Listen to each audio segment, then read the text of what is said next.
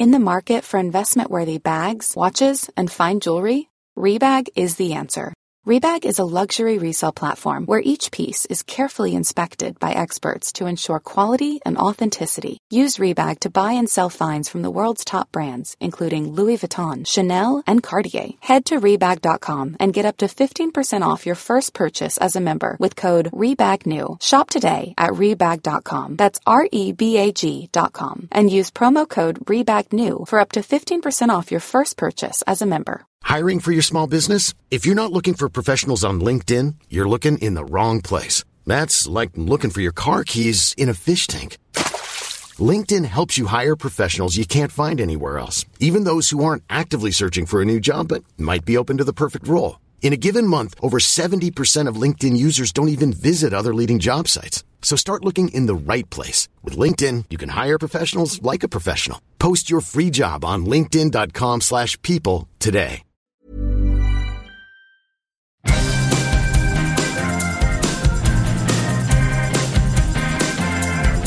Okay, the word is out. They're gonna talk about the VOD and the silver screen. Kevin and Tom and Joe know all there is to know, from masterpieces to deep fried tacos. And if the movie sucks, you might hear them say, there's no telling where the guys will take you. Get ready for a spoiler. Won't say it twice, cause we already warned you. Better watch out, it's gonna ruin the plot. Real spoilers. Real spoilers.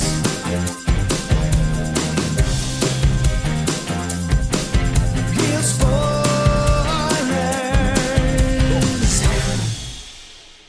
Broadcasting from the lush but not lavish studios located in the basement of the O'Keefe Institute for Advanced Film Snarkitude, this is Real Spoilers, episode 772. WONKA. Okay. It's not a lot Ellipses. Yeah, It's not really Wonka. much you can get out of Wonka. No. To mess it up.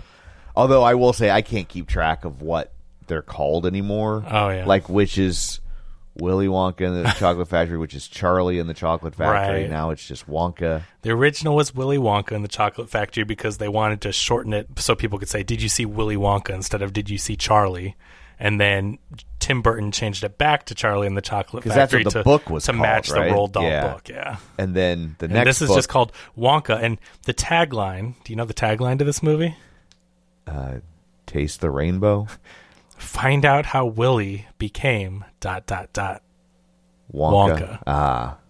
Which is such a cheesy tagline. It is pretty cheesy. Find out how Willy became Wonka. Yeah. His name's Willy Wonka. That's Right. He's already Yeah, I mean, I see what they're trying to do, but yeah, like he was like he didn't but he become Wonka. He was born His Wonka. name's Willy Wonka. Yeah. His mom gives him a piece of chocolate with the name Wonka on it. That's his name. Yeah. So I get it how everyone calls him Wonka. So it's like, okay, how he became Wonka, but I don't know. It's just kind of cheesy. But Yeah. What else are you going to do with a Willy Wonka prequel? I don't know. Yeah.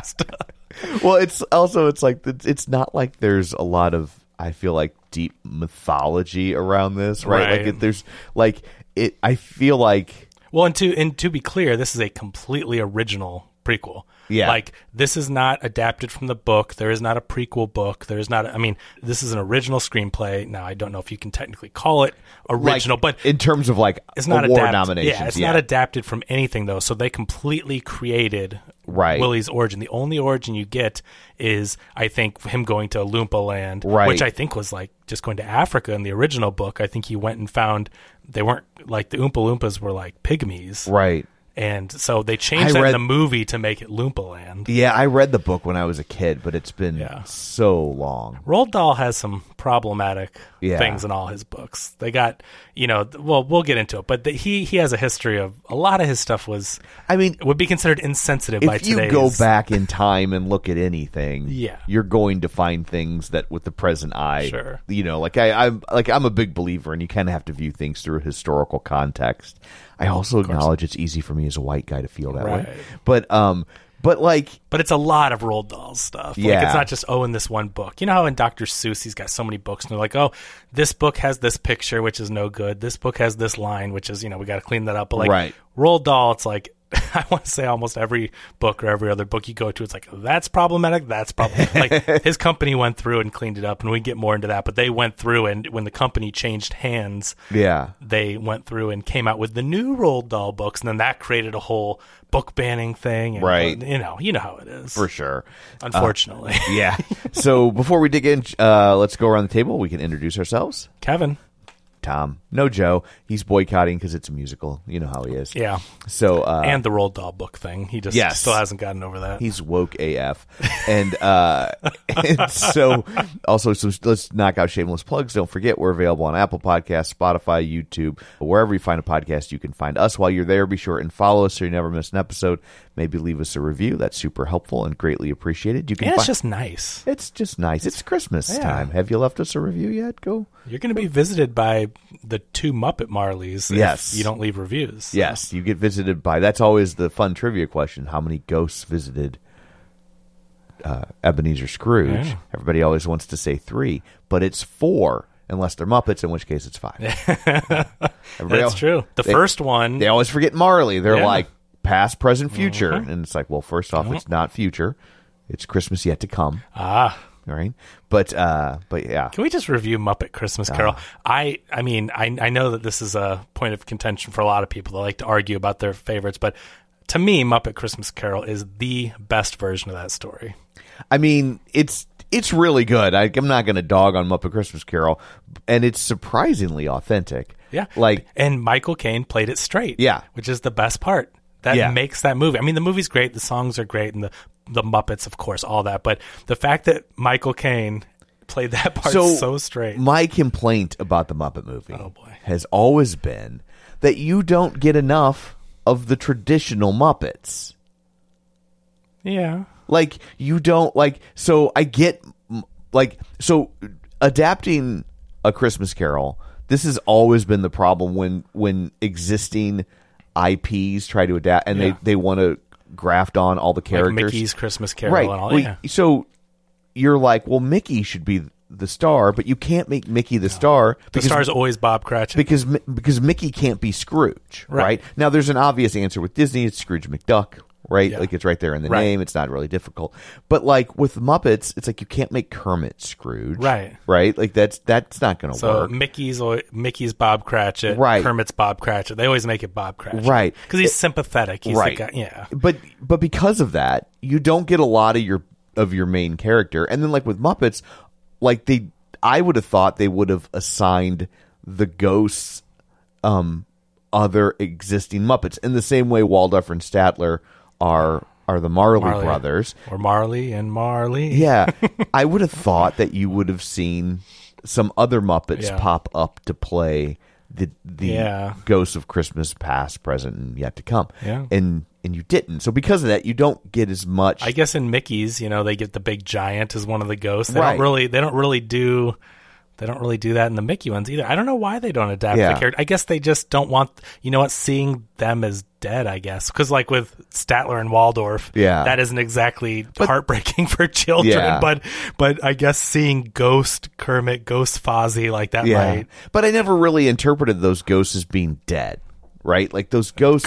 Ghosts as being dead? Mean, yeah, like Marley's obviously dead, but Ghost of Christmas Past, that's not a human being.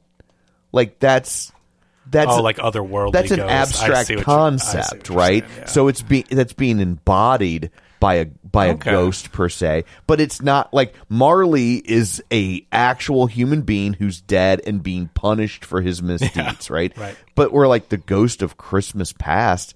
That's not a person, right? That's like. So you know what? Maybe the kids didn't get that. Yeah, but so because of that, you get a lot less of the Muppets you love. Yeah, right. I don't like. I mean, I love the Muppets and everything, but I don't know. That never bothered me. The songs are so good. The sets are so good. Yeah, you get Gonzo throughout, him and Rizzo, and I don't know. That movie to me is like a must watch. I just love that version of it. I think when it came out to first off, it's the first Muppet feature post the death of Jim Henson, right? Directed by Brian Henson. Yeah. and who did a great job. I think that was his first one that he directed. But I feel like Rizzo was fairly new, or maybe that was even his first. So it also at the time felt like, who's this other guy hanging out with Gonzo? Like, you're still like, give me a Muppet I know. Yeah. Where like now you know Rizzo, so it doesn't feel as much like who's this guy? Right, you know? I gotcha. But anyway, my favorite version is the George C. Scott made-for-TV Hallmark presentation. Classic. Yes. Although it was released theatrically in Europe. Oh, was it? Okay. Yeah, that was one where I thought if we were going to do a Christmas special, we've never talked about the George C. Scott one, I don't think. No, we never we've not. reviewed that, so I thought, well, maybe that would be one, but... Yeah. So anyway, League of Show Shares. So here's the people who were kind enough to share an episode last week. They include Tammy Lynn Powers Betts, Richard Crotcher, Lane Levanway, Ralph Tribble, Chris Magic Man, Travis Tewitt, Gabriel Lugo, Chris Sanders, Chris Falls, Dustin Ayers, Taylor Ward, Heather Sachs, Brent Smith, Feel and Film, David Rojas, Geek to Me Radio, In Session Film, Mike and Oscar, Colby Mack, Nostalgia Cast, Ronnie Castle, Binge Movies, The Film Bee, Matt Naglia, and Ryan Terry. So thank you very much for sharing an episode. We greatly appreciate it. Don't forget, we're also available on Patreon at patreon.com/Real Spoilers, where for $5 a month, you get all sorts of bonus content, and you help us out, and we like you extra. So there's all that. Oh, yeah, you can also watch us on YouTube at youtube.com/@ampersand squiggly N-yay. Real spoilers. Tilde. Yeah. Man, get those numbers up. I think we only had 45 views on the last episode. So not to knock it, but I mean, come on, we got to get more than 45. I at least like when they break the 100 mark. Yeah. When I see 40, I go, oh man, it's a lot of work putting these videos together. Should I say something to piss off a fan base like we did for Elvis? I think maybe they didn't get the memo that you make fun of Elvis every episode. Roald Dahl is a pedophile. There we go. That seems to be that should do it. That's the that should do seems it. to do it. Yeah. So anyway, there's all that. Let's dig in, shall we? We shall. So, do you know much about the history of the original Willy Wonka and the Chocolate Factory film? Like the inception of it? A little bit. I know that they looked at people. Originally, they wanted like Fred Astaire to play Wonka, and I know that Roald Dahl, still alive at the time, wanted some British comedian named Spike Milligan to play it. Because I think he was upset that he felt it was kind of Americanized, especially giving it over to Gene Wilder. Yeah. Yeah. So they originally developed, they wanted to develop the film, but they didn't have the funds to do it. And so Quaker Oats comes along and says, we're going to make a chocolate bar. And so they thought, well, what better than to tie it in with Wonka, make a Wonka bar, and fund our film. The chocolate bar never came out.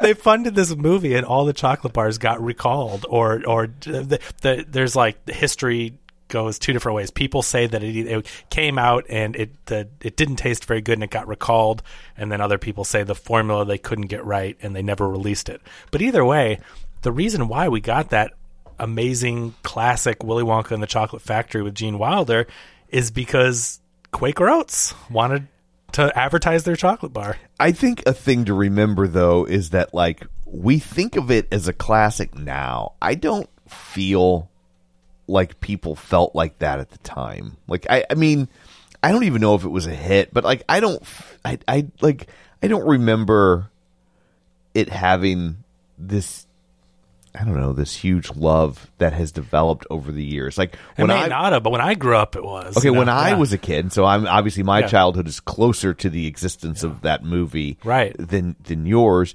It was just a movie that played on the weekends. Like it wasn't like a special event. Like when Wizard of Oz was on TV, like that was an event, right?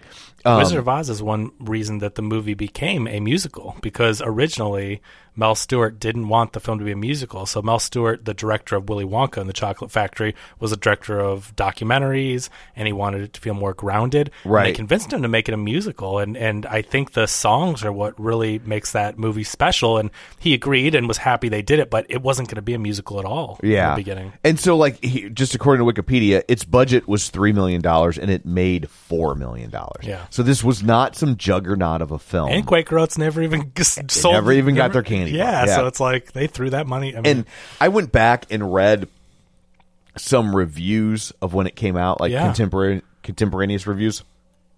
And there were multiple reviews where they were like, these songs are instantly forgettable. Oh my gosh. So like it's just fascinating because I see that like people are kind of getting their kicks on on Wonka right now. There's an element of that out there. Is there? I thought it got pretty good reviews. So it's interesting. I've noticed like it seems like it's doing pretty well with critics on Rotten Tomatoes. Okay. But like on social media, I just see a lot of like, why does this movie exist? Who cares? But you know why though? Those are the movies that aren't. Those are the people that aren't even going to see it. That's the problem. That's the problem with the internet. I mean, there's many problems with the internet, but you get so many people who criticize films that will never see the movie. They'll take clips out of context. Yeah, and have no intention of seeing the movie. It's not like it's like they were never going to see this movie, even if it was great. They go, oh, what a dumb idea. This isn't for me. This movie's terrible. And it's like, well, first of all, not every movie is targeted to every person. Right. Which kind of gets me into what I thought of this film. I thought this was a really fun kids movie. I thought this movie was positively delightful. I went into this movie, I was having a very bad day. And was like, and I hate seeing movies when I'm in that mindset because I feel like it's not fair to the movie. Yeah. And like, I was positively enamored with this film. Like, I did not expect to walk out of this movie having liked it as much as I did. Like, when people are hating on this movie, I'm kind of like, you have no joy in your heart. Like, there's nothing. I don't think there's really much to hate about this movie, except again, if people are never going to give it a chance and they're just they go into it saying, I'm not going to like this movie, like positively will not like this movie, because it's a joyful, but I also feel like it's a kids movie. It's not meant for adults. It's not the 4-quadrant hit. It's not the adults are going to joke at all these jokes that go over the kids' heads. I mean, no. Right. I mean, I think there's a little bit of that with Hugh Grant is the Oompa Loompa. Yeah. I mean, there's stuff in there, but by and large, I agree. Like, I think one of the things I really liked about the movie is that it was very earnest. It was like it was just trying to be this really good, fun, fantastical kids movie. Exactly. And I feel like it did that. It excels on every point. Now, I thought the songs were great. The songs are good. I really liked the songs. I did not expect to like the... I was just like, you're not... Like, is there something as good as Pure Imagination or Candyman? No, that's why they redid it. But there's stuff that's really close. Yeah. I also like the fact of, like, I felt like with them doing Pure Imagination at the end, which made sense, I didn't feel like the new songs felt beholden or out of place. Yeah, side by side with Pure Imagination. Like, remember the new Lin-Manuel Miranda song in Little Mermaid? Like, and I didn't even like, people like love to hate that song, and I didn't even hate the song, but like, it does not fit in the movie. The rest of the movie. I mean, it's Lin-Manuel Miranda. He makes catchy stuff. I mean, I mean, I can't remember. There's a lot of stuff that I can't remember about that movie, but the Scuttlebutt song, like, I can hear that in my head right now. Right. He writes catchy songs. For sure. But, in the movie, that scene, it just kind of took you out. It feels so out of place because, like, I was really looking forward to Lin-Manuel Miranda trying to, like, recreate the sound. Make a Little Mermaid song. Of Little Mermaid. But then used a Lin-Manuel Miranda song. Right. Yeah. But then they just basically what sounded like a cut song from another movie and shoehorned it in there. I liked it when Hamilton came out and said, "What's the scuttlebutt?" I really, him and Burr were supposed to do that back and forth, and it's a shame they didn't keep that in the show. But so it's a delightful kids movie. The scenic design, all the magical, whimsical stuff is really good, and it's really fun and entertaining. Now, I really appreciate the original film and how grounded it is. I like what Mel Stewart did with that film because, again, he wasn't even trying to make a musical. And when I think back on it, and we may have had this discussion before, but for some reason, I never think of Willy Wonka and the Chocolate Factory as a musical. And I could never quite wrap my head around it. And I figured it out. It's because people don't randomly bust into choreographed numbers. Yeah. The only characters that sing are just basically like singing exposition or singing, what they're feeling. But the other characters don't then go in a big choreographed scene and then go back to normal afterwards. Yeah. It's always just one character singing about, or the Oompa Loompas is probably the only one, but then that fits with the characters. You think that's what Oompa Loompas do. They all do their song. And, but it's not like the kids then go and do a choreographed thing while the Oompa Loompas. It's just they don't just suddenly know dance moves. Exactly. Yeah. And so that movie, even though it has songs, like the first time I heard someone mention Willy Wonka being a musical, I'm like, a musical? Because I think of musicals Singing in the Rain, right? Rodgers and Hammerstein. I just think of like, but it's because all the characters bust out into dance sequences, and in Willy Wonka they don't. So I like the grounded feel. I like how it's not your typical musical. Now this movie goes to the straight musical. Right, this is what I think of as a traditional. From the opening line of the movie, yeah, like he's singing. Yeah, yeah. Now I really like Timothée Chalamet, and I struggled a little bit with him being Willy Wonka, and I don't know. I mean, part of it, of course, is because Gene Wilder. I mean, not even Johnny Depp can touch Gene Wilder. You can have good actors in the role, but he's so iconic. But also, I think Timothée Chalamet is talented. I think he's charismatic, and I liked him in this role, but there was something, he felt out of place to me. Something about him in the time period, and I don't know. And maybe it's because I think Wonka should be like maybe an older character, and there's just something about him. But that's not the story they're telling. Yeah. So here's what I think is going on, because this is my quibble with the film. Okay, because I can't quite figure it out. I Sure. like him, and I like the movie, but sometimes I would see him as Wonka and just not buy Timothée Chalamet, where I bought Gene Wilder, and I even bought Johnny Depp as being this weird, eccentric Wonka. I liked the Tim Burton one. Like the Tim Burton. I know, people again like to go back and be like, "Oh, it's too much," but I mean, I don't know that I've seen it since it came out, but I remember enjoying it and liking that take on it. Tim Burton one rules, and the CGI is very ahead of its time. Deep Roy is all the Oompa Loompas. Yeah, the CGI is so good, and that movie's from 2005, something like that. You wouldn't believe. Go back and watch it, and the CGI looks better than the modern stuff. It is so seamless the way they integrate him around. But no, I like that movie a lot. So here's my theory. One, I don't think Timothée Chalamet is that strong of a singer. That might be part of it. He's not awful, but it seems odd that they just wanted Timothée Chalamet, and they could get him close enough, right? I really felt like who would have been good at it is Evan Hansen.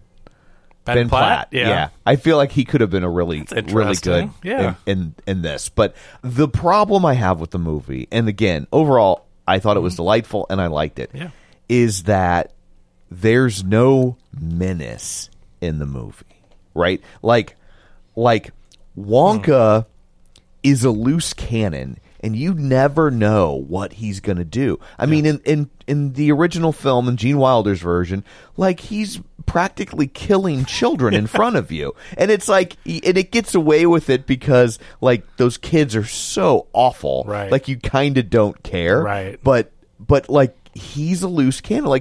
At one point, you think he's going to turn on Charlie too, because remember they sneak off and they fizzy lifting. They do they get lifted up into the fan almost kills them, and there's a moment there where he's about to turn on him too before he pivots, right? Wonka is fun and fantastical, but he's also dangerous and can turn on a dime. Yeah. And Chalamet has none of that. Yeah. And it's not in the script. It's not even he's not doing it. It's not there for him to do. And so... But the Willy Wonka in the Chocolate Factory original film is an older character a recluse, who has become jaded because the world has kind of turned its back on the importance of chocolate, right? And... and he can't trust people. They're trying to steal his recipes. He's brought all this magic and joy to the world, and he realizes that people are just greedy and gluttons, and then, he can't trust his people. So what he's doing, he's a different Wonka, and I totally get it. If you're doing an origin story, he's not going to be that yet. And you realize to open a factory and do all this, you have to be fun and silly and magical, and so I don't mind that that's not in the script at all. But it makes it feel like it's missing something. Yeah, that could be it. Because he's so pure. This Wonka is so... Yes. This Wonka is an angel. He is a babe in the woods. He is... Yeah. I mean, and many people may think Timothée Chalamet is an angel, But he just...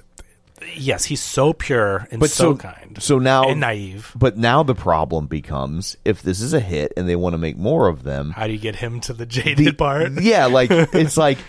Charlie and the Chocolate Factory works because you see a jaded guy who kind of comes out of being jaded, right? This works because he's not jaded, but if our point is to get from here to there, well, then that means at some point the next movie or movies needs to be the things that happen to him that make him jaded, which are going to be a lot less fun and fantastical.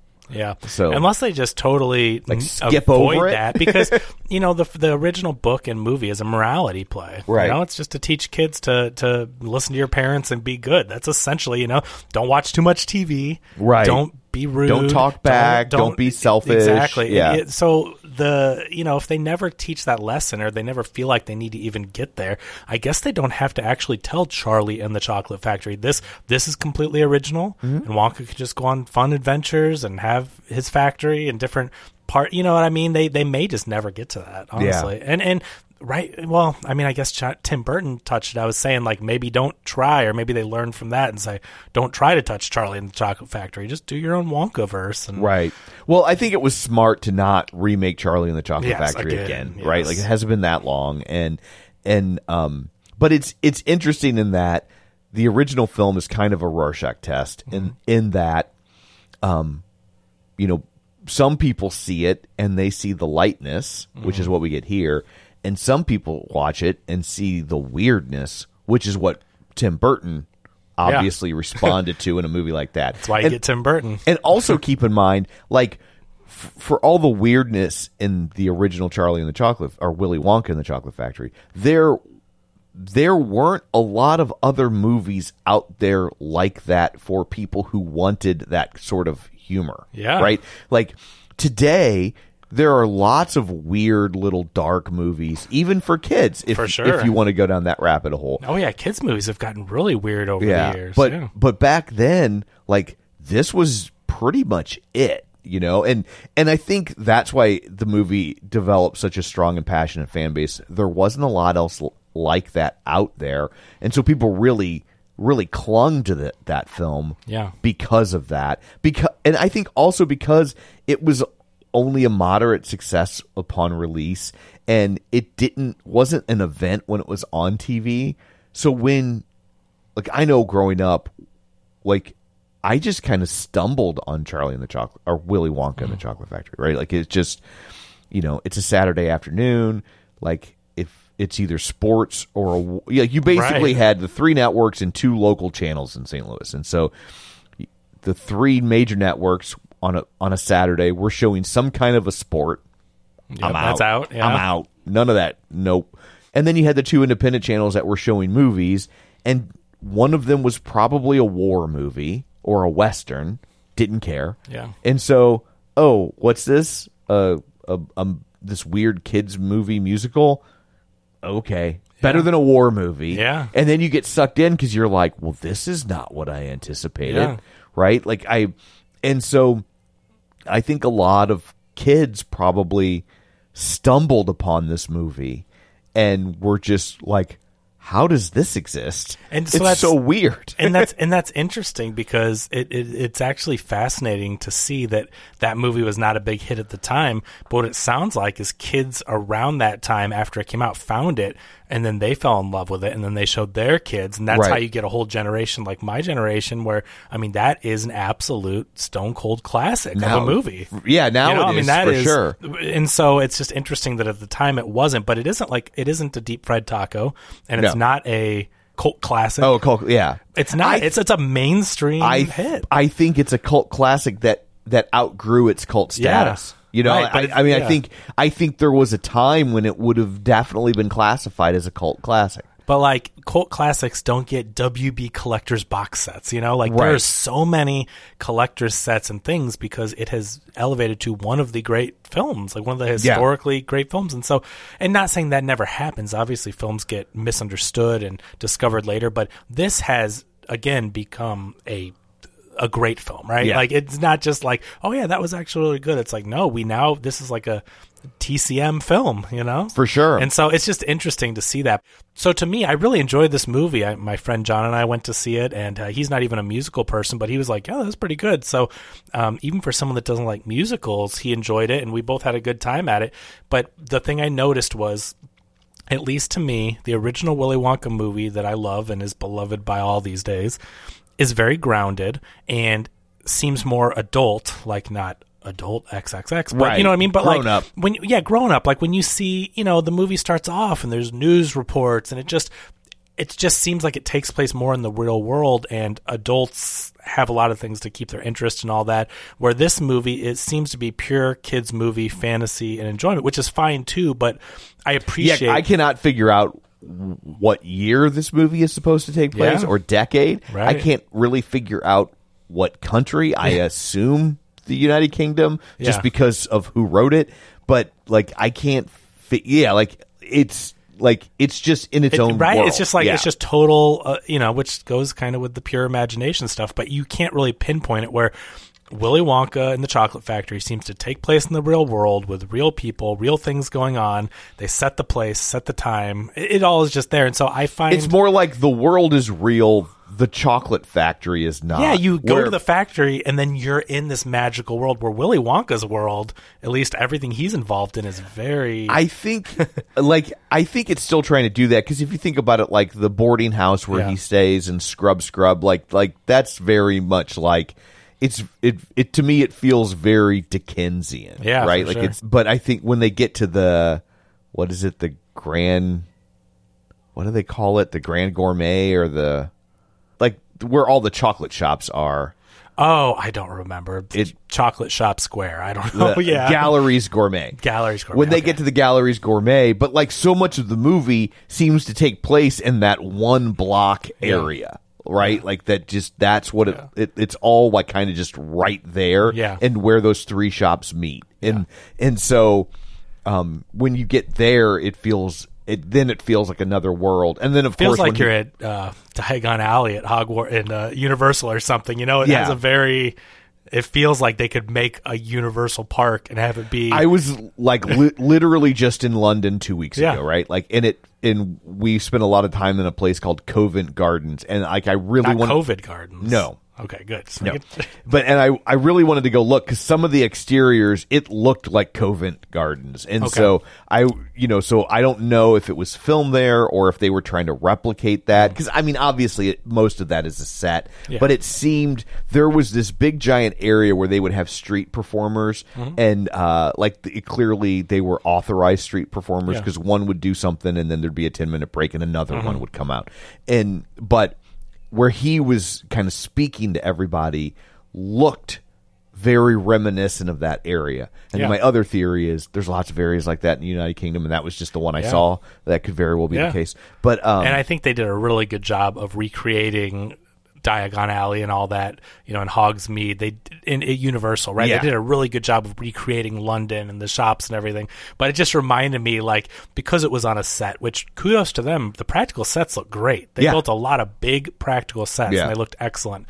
But when he was on that clear soundstage and set, which looked very good, it just reminded me of showing up to Harry Potter Land at Universal and being in that, you know, very realistic, authentic looking area, but like, you're in this little fake town, and I don't know, but it was funny because when we were in London, we did the Harry Potter tour. Cool. And it was interesting seeing the sets up close, because did you see the same like things they recreated for Universal, like were those sets, the town and stuff? Like you walk through the street, you see all that. You see the train. You see, How did it look? I mean, it looked great. I mean, and it looked like it really gave me appreciation for what Universal Studios did, because like the set they built looked like what you see. Wow. I mean, even up close. So they really recreated it to look like the movie set. Like they almost did. Wow. It's if you're ever in the UK, it is yeah. total. It's like it's not like a 10-minute thing. It's like a 2.5 hour walking tour. Yeah, and it's really cool. That sounds awesome. Yeah.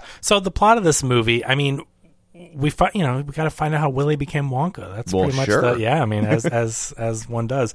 So young Willie is he's been on a boat. I don't really know what he was doing. Did they? I mean, I don't know. I thought. Well, he went on all these world adventures. He's probably just having come back. He's just hitching a ride from. Yeah, like coming back from Oompa Land or whatever. Yeah. Okay. So he's just getting off a boat and he lands in town, whatever this UK town is that we think, and he has his eyes set on opening his own chocolate store. So that's where we get to the Galleries Gourmet. Galleries Gourmet. So this must be the part of London where all the chocolate. If you make chocolate, this is Broadway. This is the place. Yeah, exactly. And so there's the three big ones. There's Slugworth and Friends. I don't know what the other whoever, we've all heard of Slugworth, which is just like a small part of the original movie. So it's Slugworth and two other chocolatiers, but they are the big ones. And what we come to find out later, which is not discovered till later in the film, but they have a whole.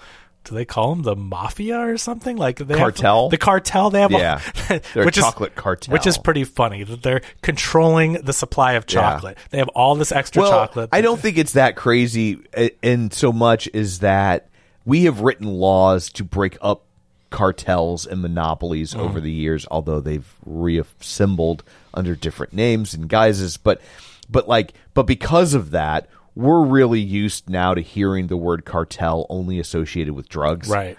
But that's not it was a pre-existing word that was applied to drug cartels. So it wasn't always illegal. A cartel Well, I mean, cartels, were basically like collusion between companies to keep out competitors, right?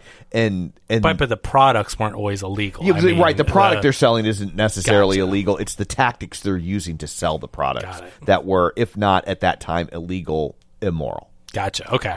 So we find out that they're all, working together to control the chocolate supply and the prices and everything like that. And they're very rich. So Willie shows up and he is magical, essentially. Like, you never really understand how Willy Wonka in the Gene Wilder version does what he does because he has machines and everything, but obviously with fizzy lifting drinks and all that, there's a very magical element in turning someone, all these flavors and turning someone into a giant blueberry because they hadn't perfected the blueberry pie thing yet. I mean, obviously all that is very magical, but you never really see him doing magic tricks. It's just his products have this, you see the products doing this thing, but in this version, Willy Wonka is able to, pull a rabbit out of his hat. Right. He's able to pull out machines and all these different things, a teapot, a cup, and pour himself tea out of his hat. And so he says he was an aspiring magician. When he grew up, he wanted to be a magician. So that's where we kind of get the background of him learning these magic tricks. But you see a lot of it where we never really saw Gene Wilder doing magic.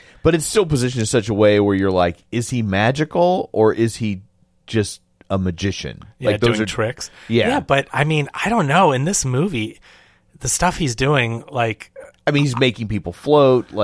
Yeah, because and again, that is the product. So I guess that kind of lends itself to the Gene Wilder version. Right. But still, he's on the street, and I don't see that. For him to pull out a tea kettle and a teapot and all that, one, where would it come from? And two, he's not performing. Right. It was like he was by himself and it was cold and he's pouring himself a cup of tea. It was just his way of storing things. Yeah, it was his way, like Felix the cat or something. Right. I mean, to me, it came off as like Willy Wonka actually, I guess you could explain it away as he's a magician who those are tricks. Yeah, but who's he performing for? Right. So to me, he seems magical. And obviously his adventures and everything seem very magical. Anyway, he comes to town and his first thing that he does is that when he sees the chocolate shop, and you get a big dance number with a lot of good choreography. Mm-hmm. I mean, the songs are fun. The choreography is really fun. But he releases, when he gets to this chocolate square, he releases these floating candies that fly around, and he can also control them very magically, right? Yeah. I mean, they're spelling out a W for Wonka. Right. The hover chalks. There you go. It's hover chocolate. And so did you think it was weird in this movie? It seemed like a lot of candies were wrapped and they would just stick them in their mouth. I was noticing that too. It was very disconcerting because no one took wrappers off any candies. Right.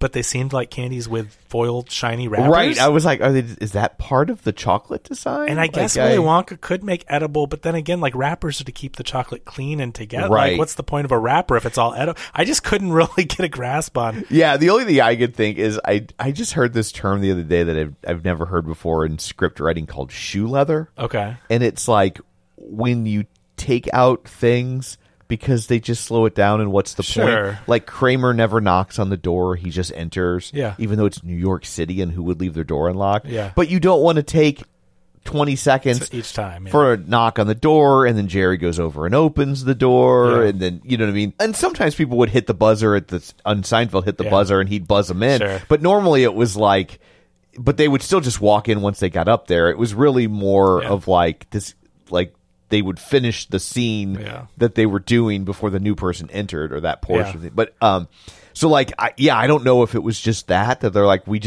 can't have people spending the whole movie unwrapping chocolate. I like, get it, but it's like, man, it bothered me because I don't know. To me, if I were to eat a piece of tinfoil, my teeth would shiver. You know what I mean? Like I have that really sensitive thing where like metal and stuff, like it especially if you have fillings, right? Like, and so my teeth are doing it just talking about it. They are. I can feel the thing that you know what biting a piece of tinfoil would feel like, and my whole mouth is just shivering. It's so weird.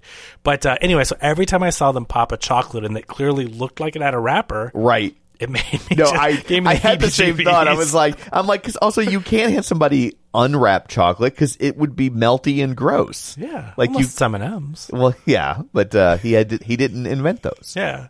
Well, W and W's, maybe they just were flipped upside down. Well, it's one of the recipes that got stolen. See, that would be a great storyline. They probably get the suit out of them, but that would be really funny though to have a little circle candy and it says W and W or something. You turn it upside down and it's like a throwaway gag or something. Oh, that was something that I used to do, but someone else got. Oh man, if they ever do that.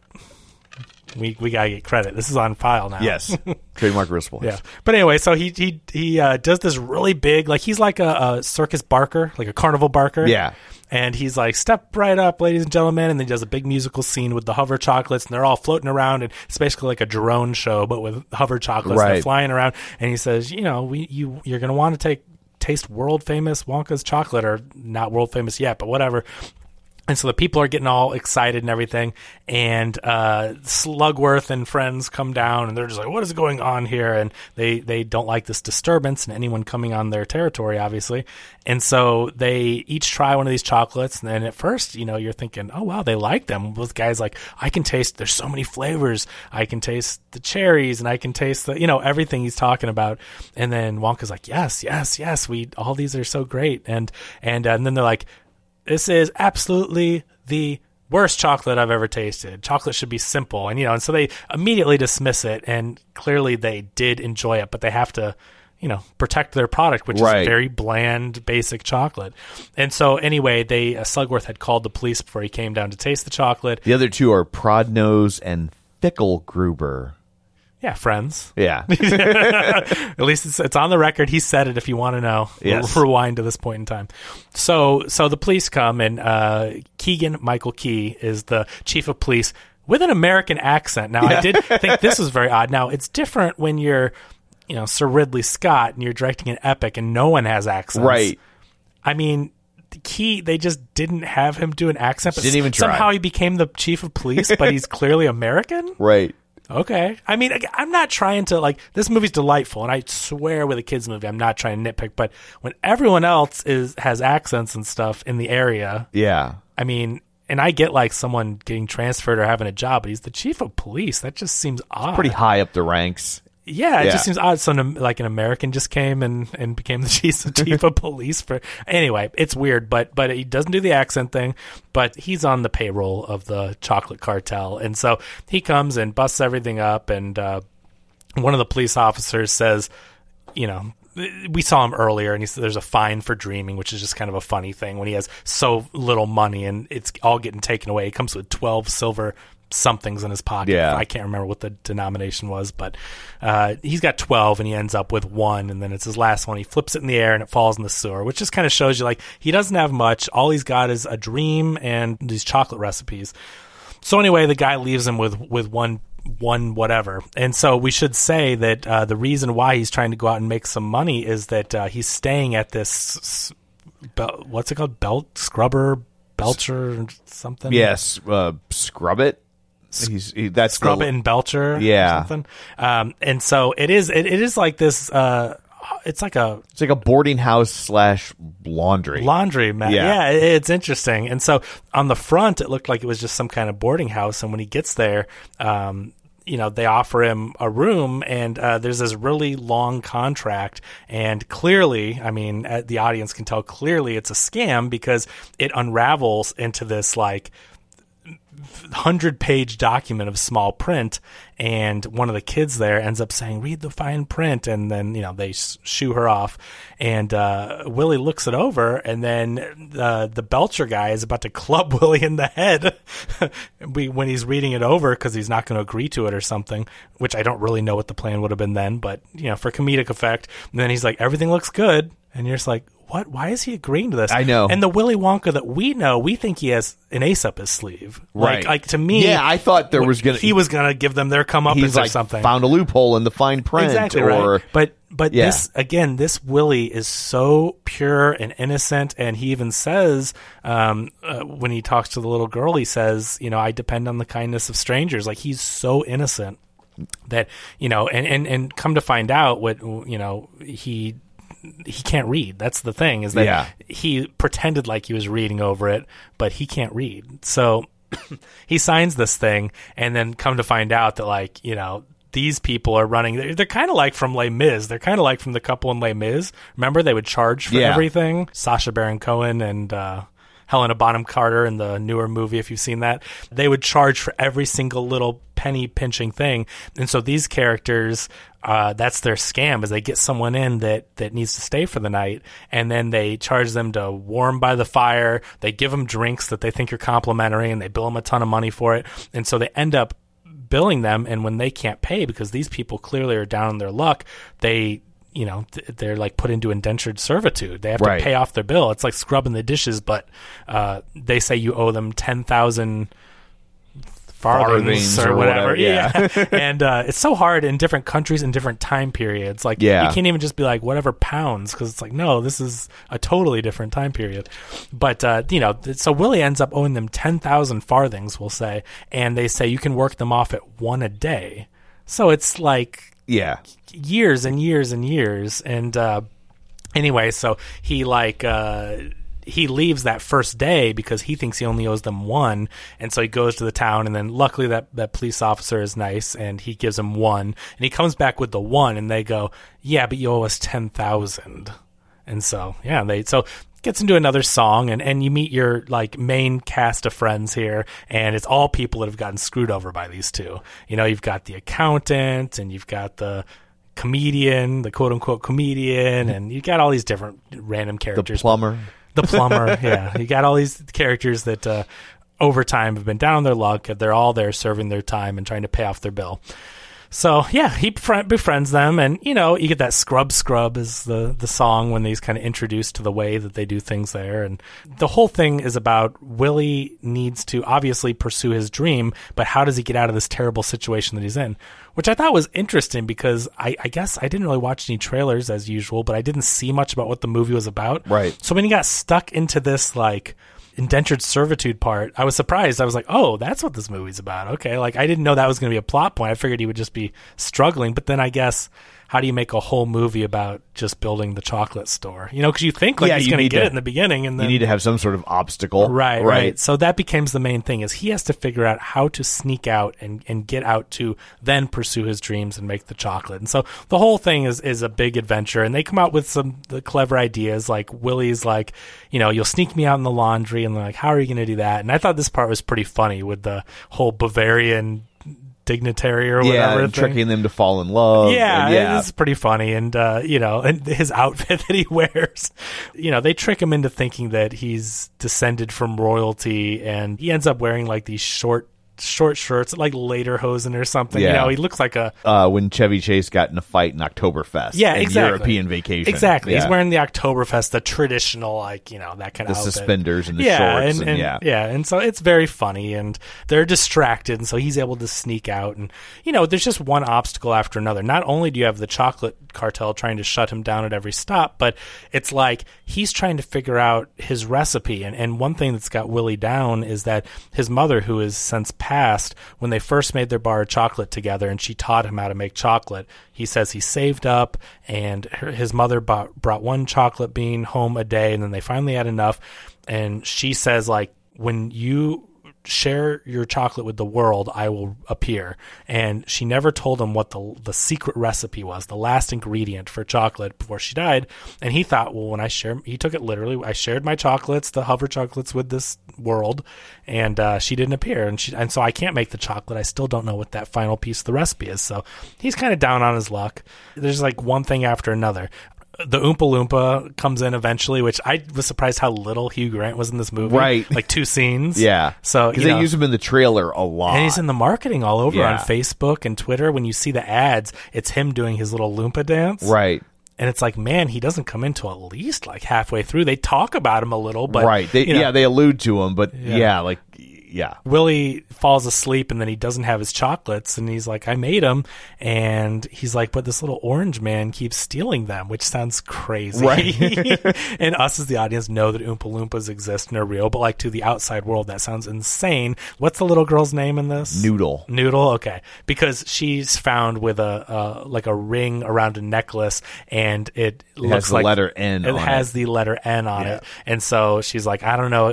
She was found as a baby, and it could stand for whatever, but they ended up calling her the Scrubbit, ends up finding her and basically like uses that as her ticket to, you know, I've got indentured servitude. And so Noodle's just like, you're crazy. What you did is you fell asleep and you ate the chocolate. And you ate them all, and that's it. And then again, I do love this part. I do love the way that Timothée Chalamet plays the innocence of the character, because he goes, oh, that's a much better explanation. Right. He knows that this orange man has been chasing him because he's experienced it, but now when he thinks about it, he's like, oh, that is a much better explanation. Like, that makes a lot more sense, though. Even though he's experienced it, and it's like, oh, maybe I've been dreaming. Like, he takes people like at face value. Yeah. He really does, and his innocence, I think he's really good at that, portraying that. And so anyway, so they don't believe him, but you know, eventually we're introduced to one night when he has a jar of chocolate that is sitting by the door. It's been made to sell the next day. You see this character sneak in through the window, and eventually you see it's the Hugh Grant Oompa Loompa, and he ends up having a little fight with him. Willie set up a trap for him so that he would get stuck into a jar. And this is some of I'm guessing is in the trailer. I saw this imagery somewhere where Hugh Grant is in a jar, and he ends up catching him. And Hugh Grant explains that in Loompa Land, he was set to guard the cocoa beans, and they're very small. That's the thing. They're not like in the Gene Wilder version where it's little people playing them and they're that size.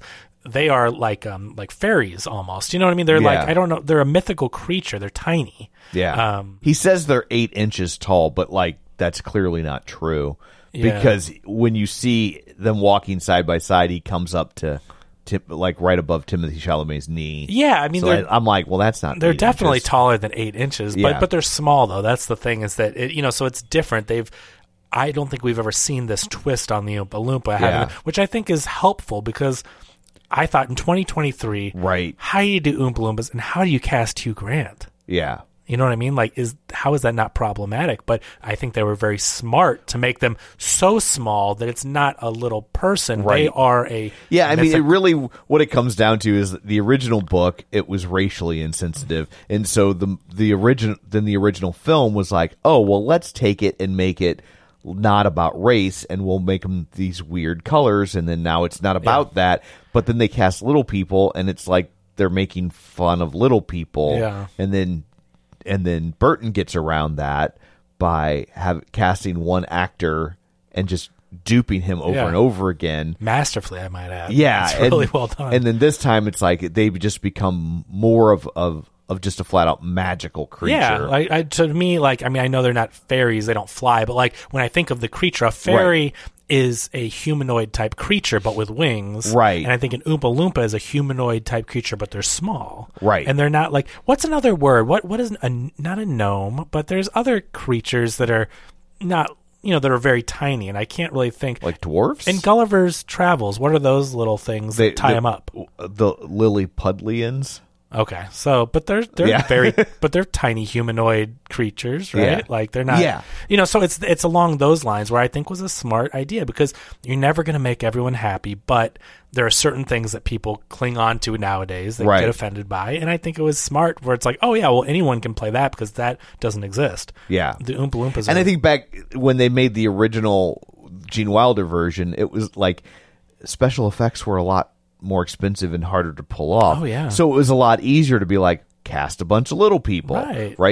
Like Darby O'Gill and the Little People was probably the only one that used a lot of forced perspective and really like changed the way that was presented. But that was a rare for the time. You couldn't do that. And so, like normally, they would just go out and hire. I mean, and you would see it all the time. Wizard of Oz. Yeah, it's what they did. Which there's some horror stories on that set, for sure. But, so we meet the Oompa Loompa, and we find out that Charlie came, and on one of his journeys, Charlie stole those cocoa beans. And to them, I mean, they're so small that these cocoa beans are huge, and they grow very slowly. And so he was guarding these 3 cocoa beans that to someone like, maybe I said Charlie, Willie stole these cocoa beans. And to someone like Willie, like, they're tiny little, he took 3 tiny cocoa beans. Like, there's, out in nature. He wasn't thinking anything of it. I think it's also maybe a comment on, British colonialism and imperialism, because, I think that there's a lot of that baked into the original story, just the exotica nation of these other cultures, right? Yeah. I mean, that's what Oompa Loompas really were originally, right? They're fictional, but it's still supposed to be like the deep, dark heart of Africa, right? And I think that's kind of like, British people went out and took a bunch of stuff and didn't even think about how it was affecting the people they took it from. For sure. And so he finds out that because with Oompa Loompas and debts, apparently they have to pay their debts back 1,000 times. And so I keep saying Charlie because it's just weird to have a movie following Willie. You know what I mean? I gotta just say Wonka because it's so weird to say that.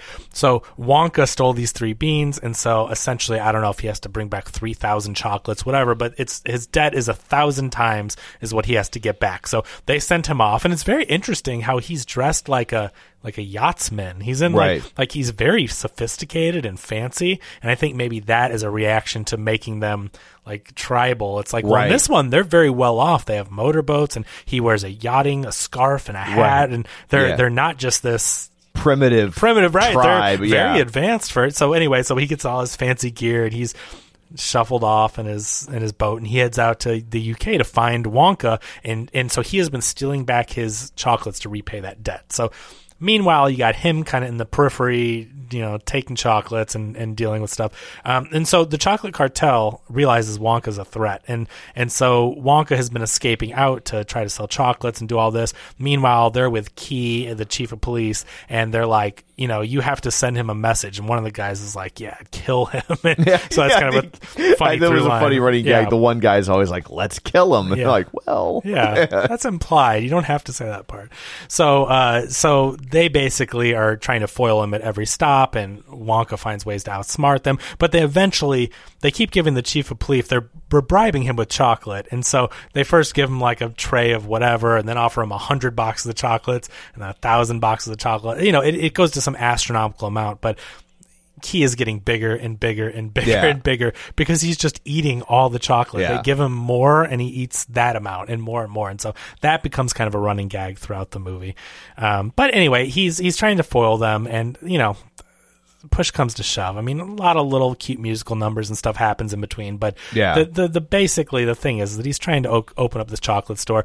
We come to find out that Noodle, there's actually kind of a, I don't know if you'd say conspiracy. There's a strange plot twist that happens where you get the fact, like, there's something going on with Slugworth, and when he tries to stop Wonka in the end, he calls Scrubbit he basically offers Wonka, he says, if you leave right now, if you leave us alone, we will pay off Scrub It, we will get all your friends out of there, and we'll not only pay off Noodle's debt, but we'll set her up for life. And so she owes $30,000, supposedly. She owes the most of any of them. Right.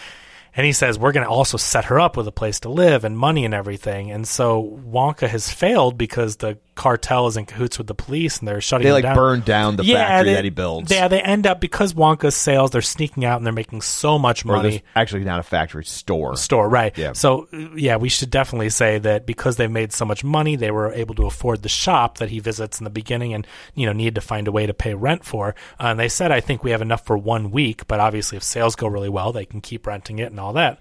So they have their big grand opening, and Slugworth ends up calling Scrub It and saying, hey, they've been sneaking out and trying to, and getting away, and here's what you can do to help me, and, we'll take care of this for good.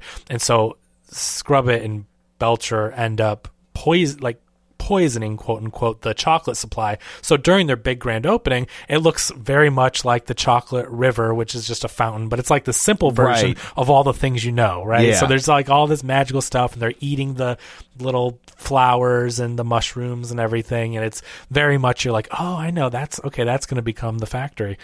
And they're eating all this stuff, and everything sounds great. And this guy comes up, and he's paying $100 whatever, or he has like 90 something whatevers that it cost. And they're like, "How would you like your change? Edible or spendable?" And he's like, "Edible," because everyone's so enamored by how delicious the chocolate is. But what they ended up poisoning it with is stuff from like, I don't know, Yetis, whatever. It's like, again, it's very magical and mystical, but it's like it turns your hair color and you grow hair really fast. All the women are growing beards, and the men have colored hair that's really long and just ridiculous. And they're all like, I want my money back. And they start a straight up riot. Yeah. I mean, they go nuts. They burn the place to the ground. It's very stressful, very chaotic and crazy. His dream seems dead because the whole place is burned to the ground, and they were making money and everyone was happy, and clearly something was, amiss here. Willie's very careful about his ingredients and everything. So Slugworth planted this all, and it was a way to get rid of Willie. And he says, hey, here's what we'll do. If you leave and never make chocolate again, I'll set up all your friends. And that's when he says we're going to pay them all off. But he does say, not only does he have to stop making chocolate, you have to be like banished to Alaska or something, or the North Pole? He's going to Alaska. Oh, it's Alaska. Okay. So it's really interesting. And but he's like, okay, he realizes, he's like, these are my friends and I care about them and I've failed, and so he's really beaten up about it, and he's like, okay, I'll do it. And so he's on this boat, they get him, there's something suspicious going on with the captain winking at them or whatever, so they're setting him up. I mean, this cartel is dangerous. They're not only greedy, but obviously they're not opposed to sending messages of death threats, basically. And so not only are they getting rid of Willie, but we find out later on that they've lined the boat with dynamite and they're going to murder him.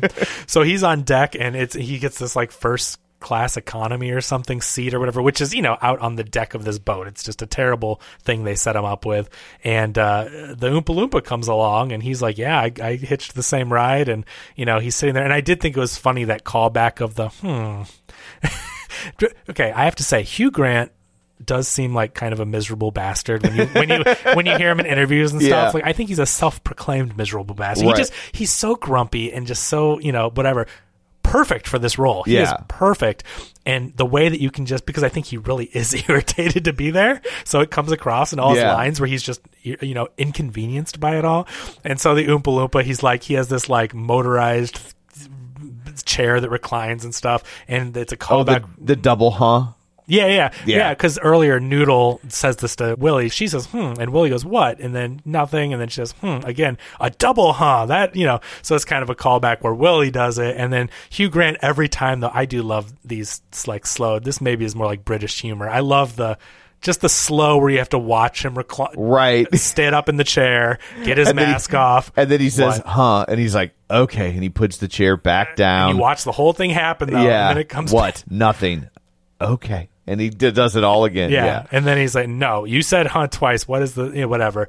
So that was a funny little bit. But they eventually realize, he's like, this is not the way to give up on your dream. You need to pursue it. And so they go to the captain to say, turn around. And then it's all lined with dynamite. And I like this because Hugh Grant's like, see ya, this is my stop.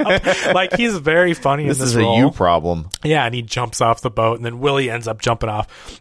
And then I tell you, I think I laughed out loud. It was pretty funny when Willie shows back up to Noodle. Noodles has now, they've let everybody go except for Noodles. Right. Even though she got the most money and everything, but she's like, Scrubbit's like, Slugworth paid me more to keep you here indefinitely. And so anyway, she's punished and she's put in it reminded me of the Chokey. I think it's all very Roald Dahlian. You know what I mean? Because in Matilda, it's the Chokey. And here, I've never seen Matilda. Oh, you've never seen even the musical? No. The play? No. Oh, all of it's really good. There's a musical on Netflix that's an adaptation of the stage play. And the stage play is an adaptation of the movie, which was an adaptation of the book. You know what I mean? There's lots of versions, but it's a cute. What's the girl's name in the movie? I totally Matilda. Yeah. Oh, thank you so much. That's what I'm here for. But Matilda was a really good kids movie, and the Netflix version that's a musical is really good too. So you should check them out.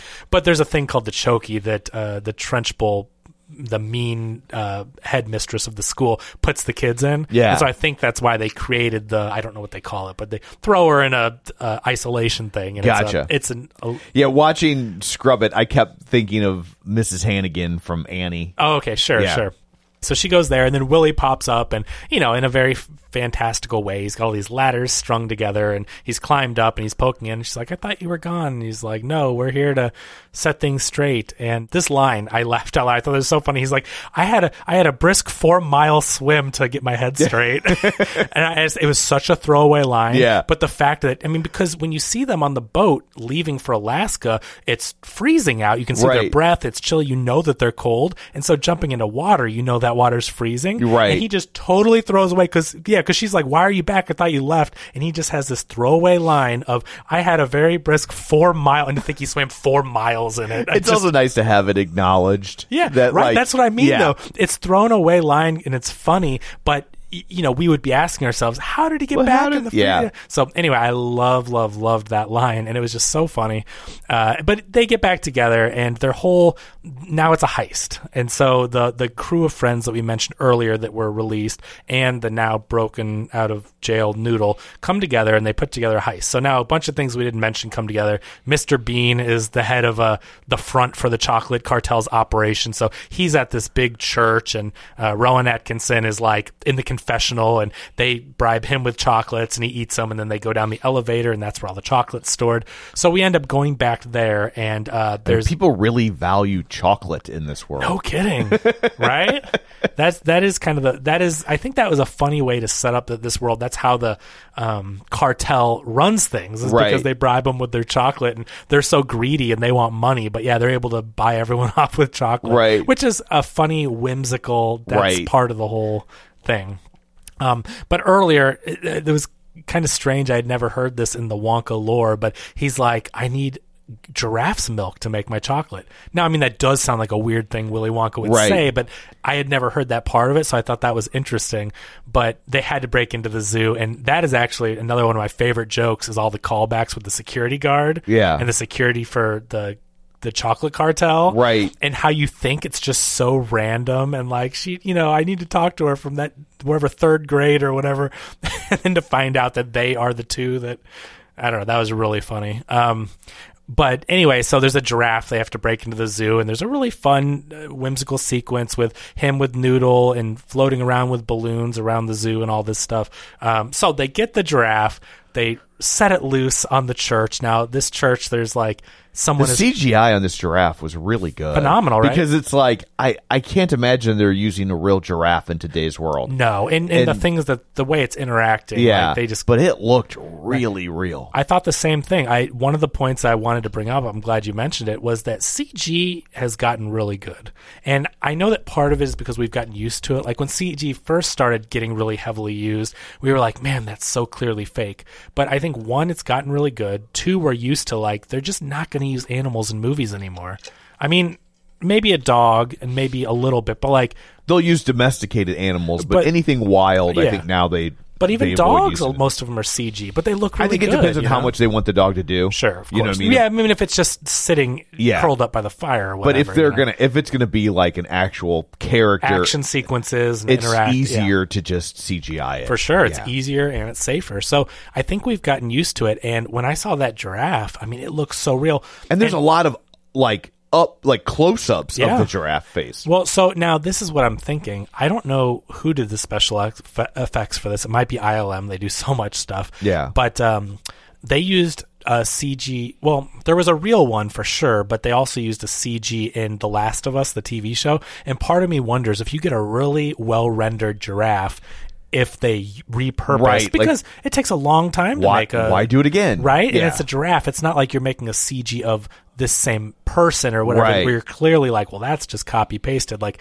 Disney with The Jungle Book and Robin Hood. They would reuse the animation. Yeah. So part of me thought, this looks really real, and then I'm like, well, there were some shots in The Last of Us that even though they did use a real giraffe for part of it, some of it was CG, and that looked really good. And I thought, they probably just take that giraffe model. Yeah. They've already got it.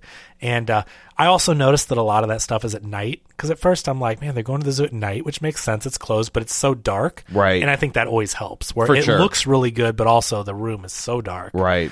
But no, it looked great. And even running around the church and everything, it looked real. But there's a church service, and it's for some high up person, and it's a big deal, but this giraffe is running around, and so it's causing trouble. But basically our characters have to break in, and their idea is the accountant that's stuck at Scrubbits says that the reason why he's there is Slugworth imprisoned him because he saw the real books. They have they had a front set of books and then cooked books. Right. And the books show every single bribe and everything they've ever done.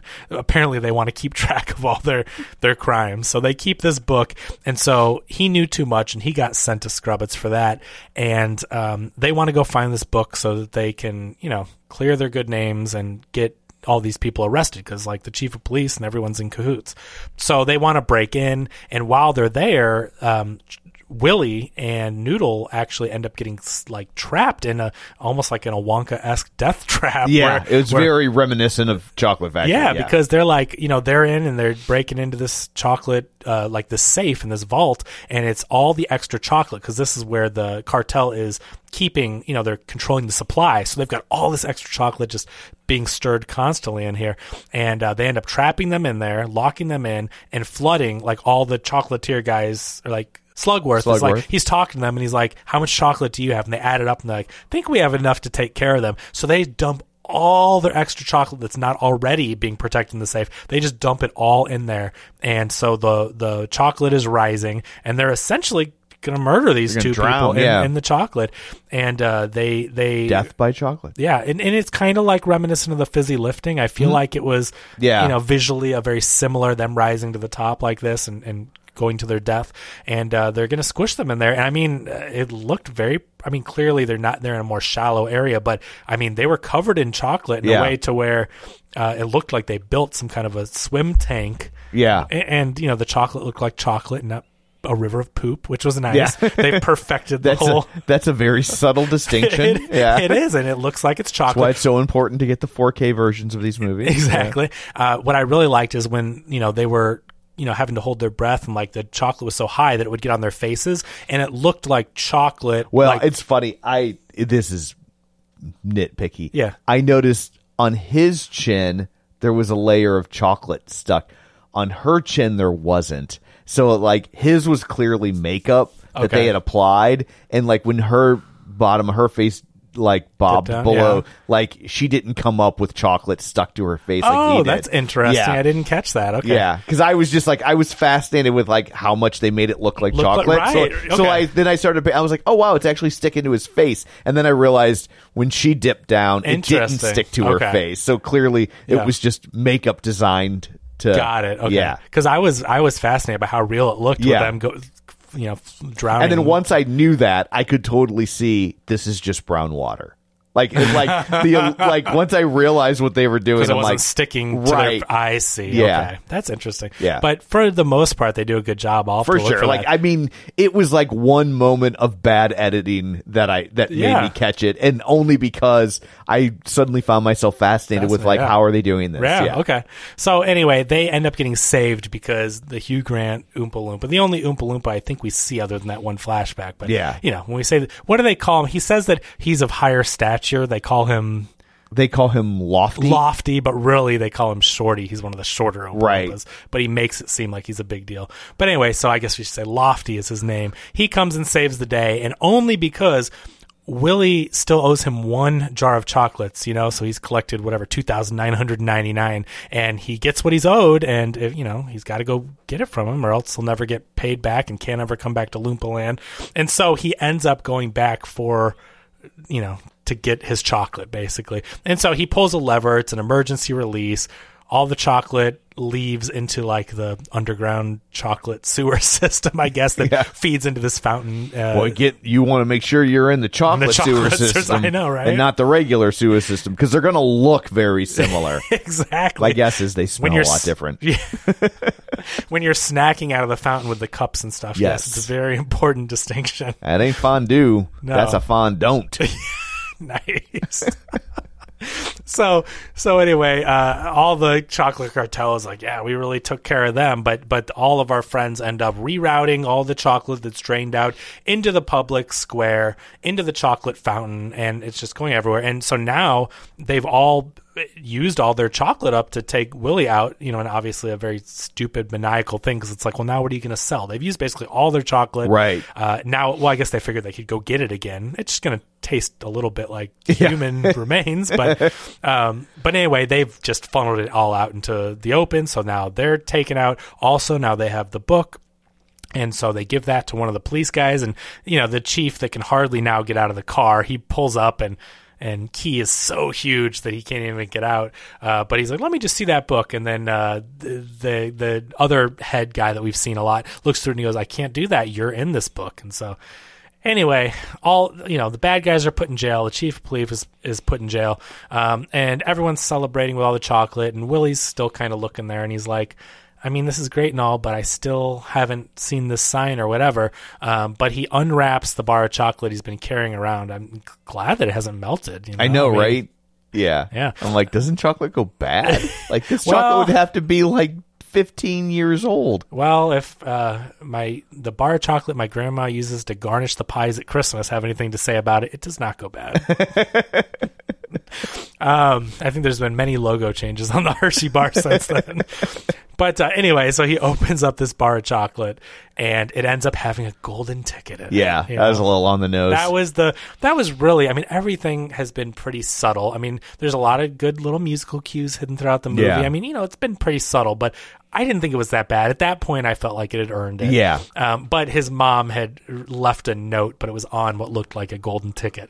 And it said that, it's the friends. It's the secret ingredient is not the chocolate. It was who you share it with. Yes. And so he breaks apart. The bar, of course, is in 6 beautiful squares. And he and his 5 friends each get one of the squares, and they eat it. And he realizes that it's the people. And so he now, opens up his factory with all the friends involved, and and all the friends he's made along the way.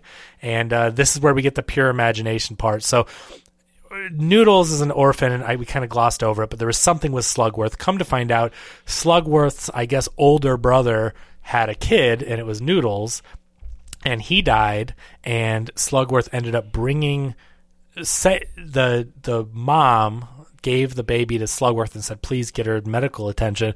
And then he takes her, ends up dropping her off at Scrubbit, comes back to the mom and said she died. So no one knows. She would be an heir to the fortune, exactly. the family fortune. So he had to take out the Noodles for everything because, the brother, and it would be passed down to Noodles.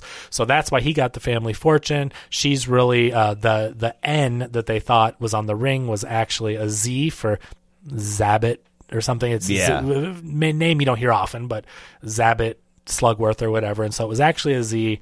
It's her family, and so they end up change her name to Zoodle. Yeah, right. That's perfect. I really thought they were going to do that. That's pretty funny. That would be a Willy Wonka thing for sure. Right? Yeah. But anyway, Willy Wonka ends up, I don't know, the mom's name is something Smith, and he ends up finding Dorothy Smith. I don't know why I remember that. Okay. Maybe because Dorothy, at least the Wizard of Oz. Yeah. Well, one of their friends is a phone operator. And so she was on, I guess that's why she got thrown into servitude, because she must have overheard something that Slugworth said at some point, whatever. But she's got these skills, and so she was able to get on the line. She called all the different Dorothy Smiths and found the one. She's a librarian. So Willie, Timothée Chalamet does his version of Pure Imagination, which is kind of a sleepy cover. It's like a very slowed down version. And they do this thing where it's like blueprints. Like, so at this point on, it's kind of cool visually how everything has these drawn on blueprints around everything. So Noodles is reunited with her mother. Willie finds his spot for the factory. It's an old castle that's for sale. And you start seeing it become the factory kind of that we know from the original movie. Right. And and then that's where it ends. Yeah. Oh, and the bad guys, I guess in the post-credits, the Scrubbit and Belcher get their comeuppance because in the book they found out that they had paid them off, and so they drink all the potion, whatever you call the ingredients. Yeah, try to hide the evidence. And of course become different colors, and their hair is all grown out, and they're like, we didn't do nothing, and they put them in jail. And so I really enjoyed this movie. It was fun. I did not expect to enjoy this movie as much as I did, and I thought it was a lot of fun. Yeah, we should say that Olivia Colman is Scrubbits. I don't know who that actor was that played Belcher. I thought he was funny, but I didn't recognize him. But Olivia Colman, and then Sally Hawkins from The Shape of Water. Famous, one of our famous episodes. One of our favorite movies. Yes. Played Willie's mother in the flashbacks. Gotcha. So there's a lot of people, and that's a Paul King thing, So the director of Paddington, Paul King, directed this. Yeah. He actually passed on Paddington 3 to make this movie, which is kind of odd because those Paddington movies are so beloved. Right. But as an artist, I get see. I've done 2 of them now. I'm good. Yeah. I'll make a Wonka movie, which is going to be a huge deal. So that's why he did. You also don't want to get the rep as only being able to make Paddington movies. Guy. Yeah, exactly. I get that. So I believe they're in Paddington. So those actors that I mentioned are in that. And so it's cool to see Rowan Atkinson. That guy pretty much looks the exact same. I know. Right? Yeah. I mean, he looks like Mr. Bean. He's doing his thing. So, you get a lot of British actors. Which makes sense. Yeah. So, but anyway, I thought this was a lot of fun. It's fun. I mean, it's a family movie. This is a perfect movie for the holidays to take your family to. Yeah. There's a lot in it for everyone. It's fun, whimsical, very... there's not a lot of like scary stuff like the first one. Right. No, like there's creep out some kids. I mean, menace. It's dark, there's real right? menace. Yeah. And this is a movie where you don't really have to worry about that. It's pretty safe and not that challenging. Most of the menace comes from the villains, not the people you're supposed to like. Yeah. Exactly. So that's fun. Yeah.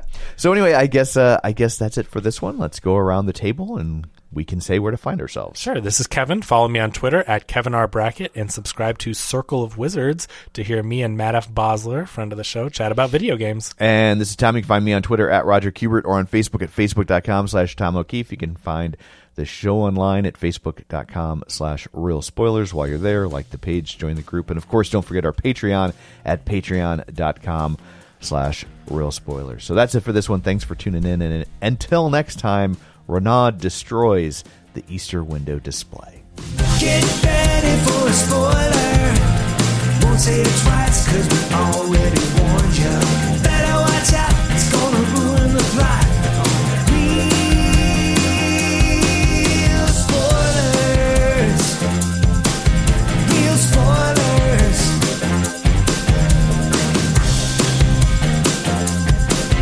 Real spoilers.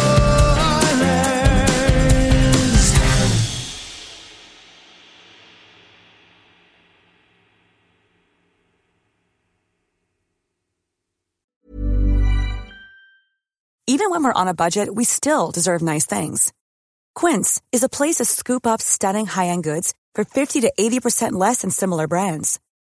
They have buttery soft cashmere sweaters starting at $50, luxurious Italian leather bags, and so much more. Plus, Quince only works with factories that use safe, ethical, and responsible manufacturing. Get the high-end goods you'll love without the high price tag with Quince. Go to quince.com/style for free shipping and 365-day returns. Planning for your next trip? Elevate your travel style with Quince. Quince has all the jet-setting essentials you'll want for your next getaway, like European linen, premium luggage options, buttery soft Italian leather bags, and so much more. And is all priced at 50 to 80% less than similar brands. Plus, Quince only works with factories that use safe and ethical manufacturing practices. Pack your bags with high-quality essentials you'll be wearing for vacations to come with Quince. Go to quince.com/pack for free shipping and 365-day returns.